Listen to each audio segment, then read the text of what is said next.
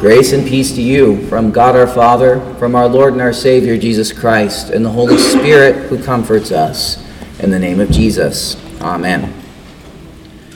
So, John the Baptist, he was no slouch regarding faithfulness, service, boldness, conviction. He had commended himself to God. He preached the word, even when it got him into trouble. That's why Jesus says, "Truly I say to you, among those born of women, there has arisen no one greater than John the Baptist." John was faithful.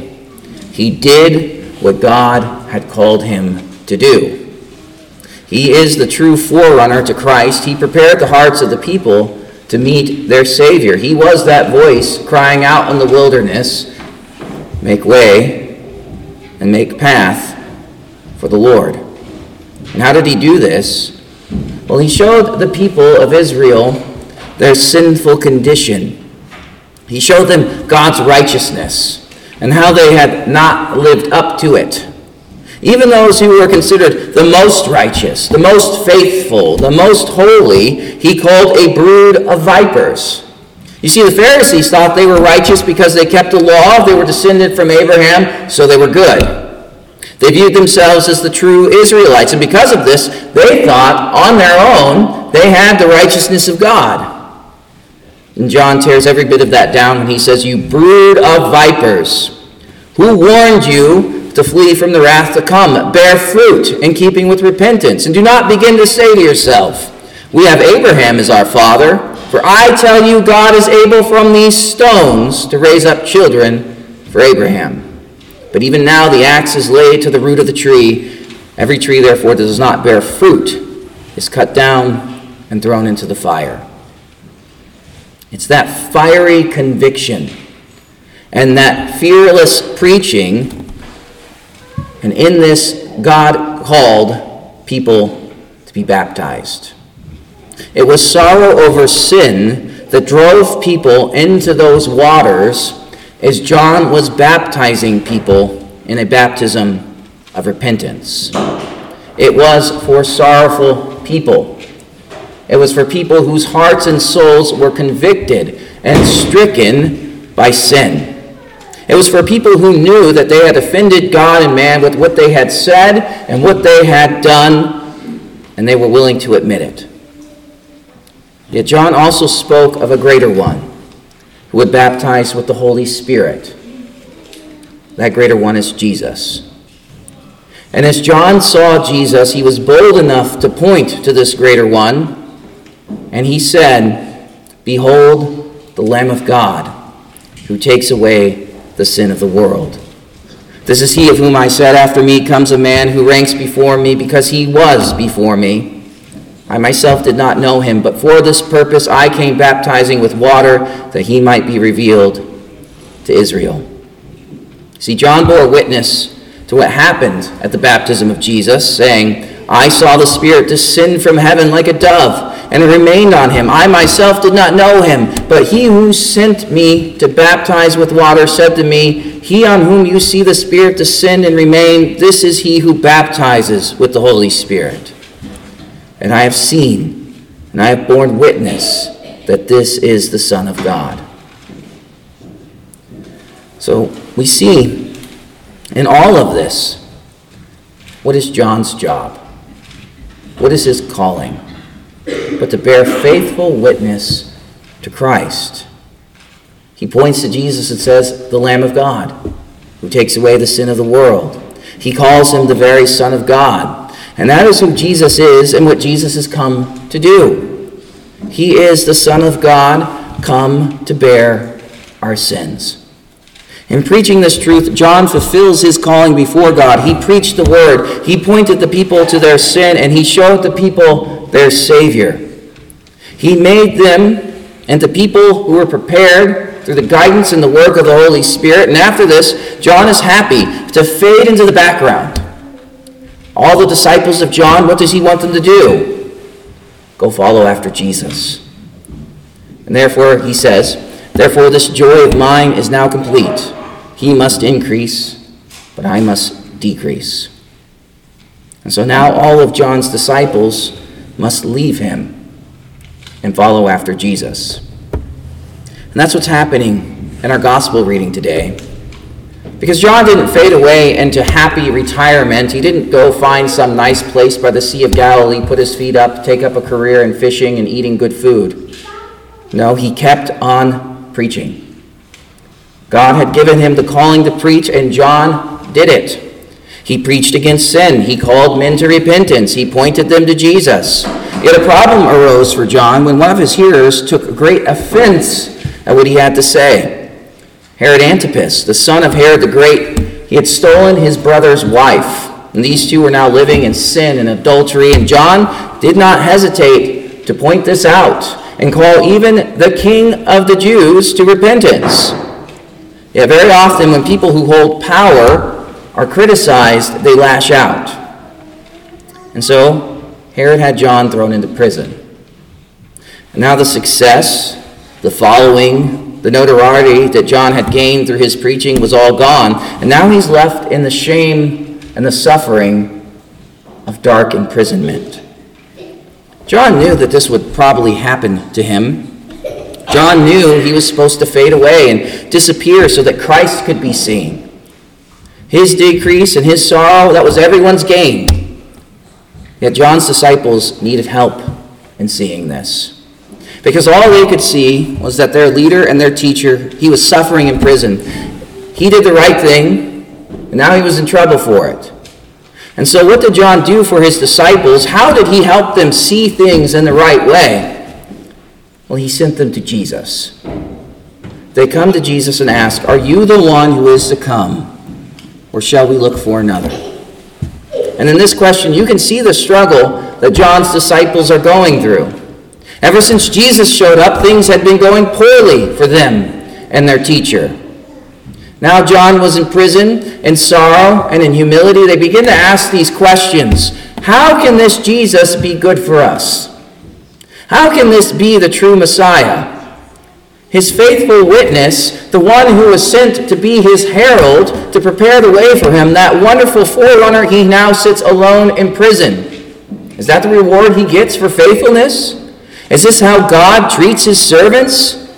No, maybe we're wrong about this Jesus guy. You see, in their minds, their sorrow and their Savior, they couldn't coexist. And so, what does John do for his disciples who are now cast into this doubt and this pain and this confusion? He does what he's always done. He points them to Jesus. Go ask Jesus who he is. Is he the one? Or should you look for someone else? And this really is what every Christian must do when their sorrows in this world cause them to doubt. They're to go to Jesus. So often when people experience hardship and trouble in this life, they begin to distance themselves from God. Their church attendance drops off a little bit. People read less of the scriptures. They begin to pray less. It's because they're blinded. It's because they're either distracted, or they feel unworthy, or they begin to doubt that God even cares for them or has any love for them. They may even begin to doubt that God even exists, or if he does exist, well, we can't really receive him as a gracious God because look how painful my life is. And it's because they cannot comprehend how there could be a good and gracious God who loves and saves along with the sorrow and the pain of this life. And sorrow and pain are things that we must experience in this world. The reason that we experience this sorrow and pain, this struggle, this doubt, this sin, is because this world is sinful. And we have sin.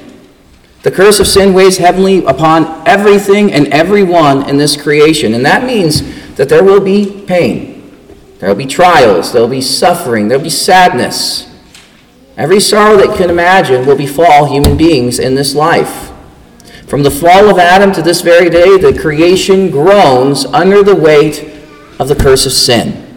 That's what St. Paul says in Romans 8. He says, "For creation was subjected to futility." not willingly, but because of him who subjected it, in the hope that the creation itself will be set free from its bondage to corruption and obtain the freedom of the glory of the children of God. For we know that the whole creation has been groaning together in the pains of childbirth until now. And not only the creation, but we ourselves, who have the first fruits of the Spirit, groan inwardly as we await for our adoption as sons, the redemption of our bodies. Now what that means, that until the last day, this creation is going to groan under the weight of sin. Things are going to be hard. Doing the faithful thing will often cause us problems in this life. Good people will suffer for doing good things. We will have physical pain. We will be hurt. We will hurt others. We will see death. And it will cut to our hearts and bind us so that all we can see is how everything in creation is messed up. And sinfully, we will try to avoid this. We'll either try to fix it or to distract ourselves from it. We'll try to numb ourselves to this reality. We'll binge on TV. We'll embrace just pleasure by the levels we can, food, drink, alcohol, whatever else we can do to ignore the fact that this world is messed up. We'll become hedonists. We'll become selfish. We'll do anything we can, just as long as we can ignore the reality of sin. That's not what John has his disciples do. When they see the effects of this sinful world set before them, what does John do? He sends his disciples to Jesus. He sends them to the one who redeems us from the futility of sin. He shows John's disciples that that is exactly what he's come to do, to undo the curse, to free us from the terror of sin. And so when they ask Jesus if he's the one, he says, "Go tell John what you hear and see. The blind receive their sight, the lame walk, the lepers are cleansed, the deaf hear, the dead are raised up, and the poor have good news preached to them. And blessed is the one who's not offended by me."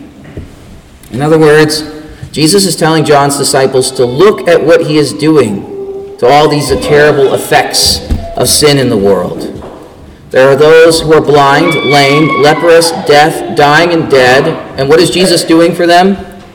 He's undoing what sin has wrought in this world. He is healing the sick. He's restoring the blind and the deaf. He's cleansing and healing the lepers. He's even raising the dead. And above and beyond all of this, the poor have the good news preached to them. Sinners are hearing about their Savior. The forgiveness of sins is being proclaimed to those who need to hear it. Those who are alarmed by their sin, those who are alarmed by the effect of sin in this world, they are being comforted by their God. When Jesus answers John's disciples, he's proclaiming him to be their Savior. He's calling them to believe in himself. He's comforting them with the greatest comfort that can be given. In their sorrow, God has come down from heaven.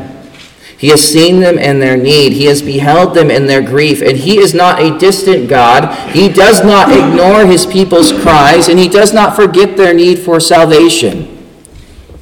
But he comes to be their Savior. In Isaiah it says, "Surely he has borne our griefs and carried our sorrows, yet we esteemed him stricken, smitten by God, and afflicted. But he was pierced for our transgressions. He was crushed for our iniquities, and upon him was the chastisement that brought us peace, and with his wounds we are healed." What does this mean other than that Christ has come to die for sinners? He's come to comfort us and to relieve us from this curse of sin. And how does he do it? He bears that sin upon himself. He's the Lamb of God who takes away the sin of the world. Or St. Peter says, he himself bore our sins in his body to the cross so that we might die to sin and live to righteousness, for by his wounds we are healed. This response from Jesus did not undo the fact that John was in prison. It does not undo the fact that they were saddened by their teacher's suffering. But what it does do is promised that this suffering does not endure, and that God stands before his people in perfect compassion and care for them in the midst of their sorrow. He does not leave us to wallow in the despair of our sin. He does not abandon us to die in hell forever. No, he relieves us from this burden by bearing the burden himself. Jesus dies for sinners. On the cross, as Christ does, so do all the sins in this world die. They die and they are buried with him. And as he rises from the grave, our sins remain there. And this ought to give us joy. Even in the midst of our sorrow, even in our heartache and our hardship, we can return to this one certain and reliable truth: Jesus has died for me. He has suffered and borne the cross for me. He has taken my sins away. This is what our children this morning were baptized into. They were baptized into the joy of the gospel of Christ. In this baptism, they received the certainty of God's promise. And they can say from this day onward, without a doubt, Jesus has died for me. Jesus has forgiven my sins. Jesus has rescued me from the peril of hell. This is what it says in Romans 6, where St. Paul says, "Do you not know that all of us who have been baptized into Christ Jesus were baptized into his death? We are buried, therefore, with him by baptism into death, in order that just as Christ was raised from the dead by the glory of the Father, we too might walk in newness of life." And in 1 Peter 3, it says, "Baptism saves you, not as a removal of dirt from the body, but as an appeal to God for a good conscience through the resurrection of Jesus Christ, who has gone into heaven and is at the right hand of God with angels and authorities and powers having been subjected to him." All that believe and are baptized into Christ are blessed with that promise. They can say, "My sins are forgiven me." They're no longer bound to this world and its futility and its suffering, but they're bound to the eternal kingdom of heaven. Baptized Christians can, with great certainty and joy, lift up their hearts to God in the assurance that God has done a new work in them, as he has bound them to the life and the death and the resurrection of Jesus. When the goodness and loving kindness of our Savior appeared, he saved us, as it says in the Scriptures, not because of works done by us in righteousness, but according to his own mercy, by the washing of regeneration and the renewal of the Holy Spirit, whom he poured out on us richly through Jesus Christ our Savior, so that being justified by his grace, we might become heirs according to the hope of eternal life. This hope of eternal life is the hope that John the Baptist points us to. It's the hope that he sends his disciples to. And it is the hope that we have been called to believe in and find comfort in as we dwell in this fallen world. It is the hope of the gospel. And this does not put us to shame, but rather it fills our deepest sorrows with joy. That's what today is all about. It's about the joy that we have in Jesus. That rose-colored or pink candle on our Advent wreath symbolizes joy. Gaudete Sunday. Gaudete means rejoice. It comes from our introit where we read, once again, "Rejoice in the Lord always. Again, I will say it, rejoice. Let your reasonableness be known to everyone. The Lord is at hand." This is from Philippians chapter 4, where St. Paul is talking about the joy of the gospel, because God is near. He has come in mercy to help and to save sinners. Rejoice, Paul says. He says this during his own imprisonment, because Paul knows, just like John, who Jesus is. He knows the Lamb of God who has come to take away the sin of the world. So what does Paul say? Rejoice. And as we think about this wonderful promise, we think about the joy of the gospel, we think about the forgiveness of sins, we think about the life, death, and resurrection of Jesus. No sorrow in this creation can cancel the joy that has been given to us. We can have joy when we are faced with loss, with death, with sadness, with guilt. And that is because of who Jesus is. It's because of what Jesus does. Jesus comes to be our Savior. He comes to redeem us from the power of sin, death, and the devil. And these are miserable enemies to have, no doubt about it. As they say, misery loves company. And so the wages of sin is death. All have sinned and fall short of the glory of God. And so from the fall of Adam until this very day, sinners have died. And this terrible reality is hard to reckon with. As we struggle, we have a foe who loves to blind us to all of our hope. The devil loves to throw the reality of sin into our faces. That's all he wants us to see. That's all he wants us to experience in this life. And he loves for us to just wallow in the filth of our sin and the sadness that death brings. And he wants us to think that it's perfectly normal to be this miserable. He wants a life free from sin and death and misery to be completely unimaginable to you all. He wants us to languish in hopelessness as we stand before the painful realities of sin and death and dying and confusion and fear and misery and pain. The devil sees our blind misery and he says, "Ha, I got you. You're mine. I've broken them. I win." Yet we have a Lord who has overcome the devil. We have a God who has conquered the evil one and all of his ugly weapons. And even as the devil works through the temptations to bring sin into this world, Christ is born to overcome this world.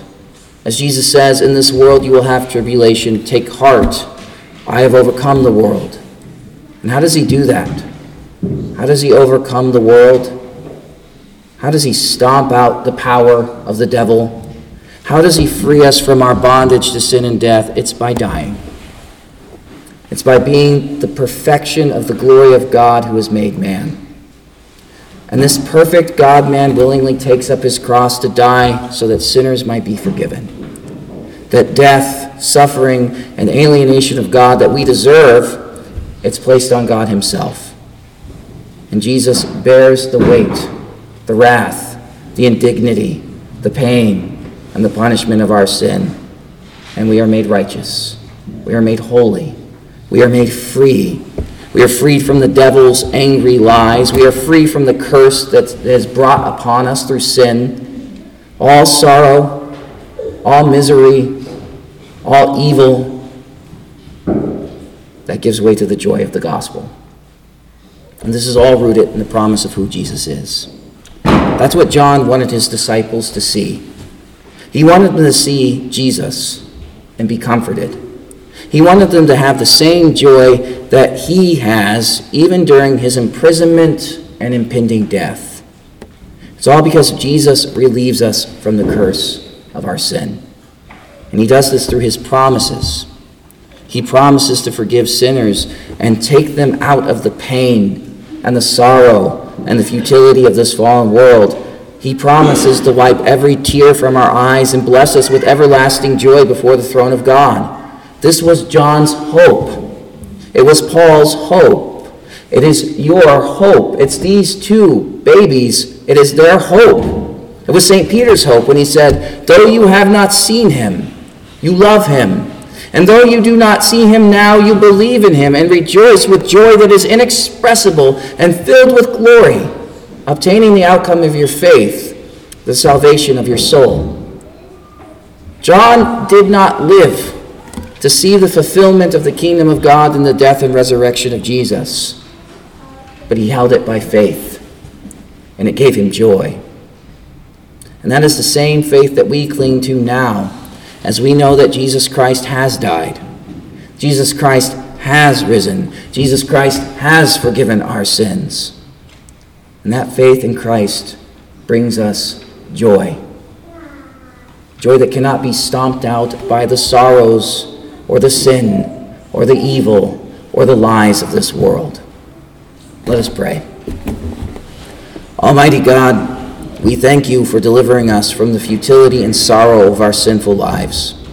And we praise you for sending your Son into this world to bear the sins of the world.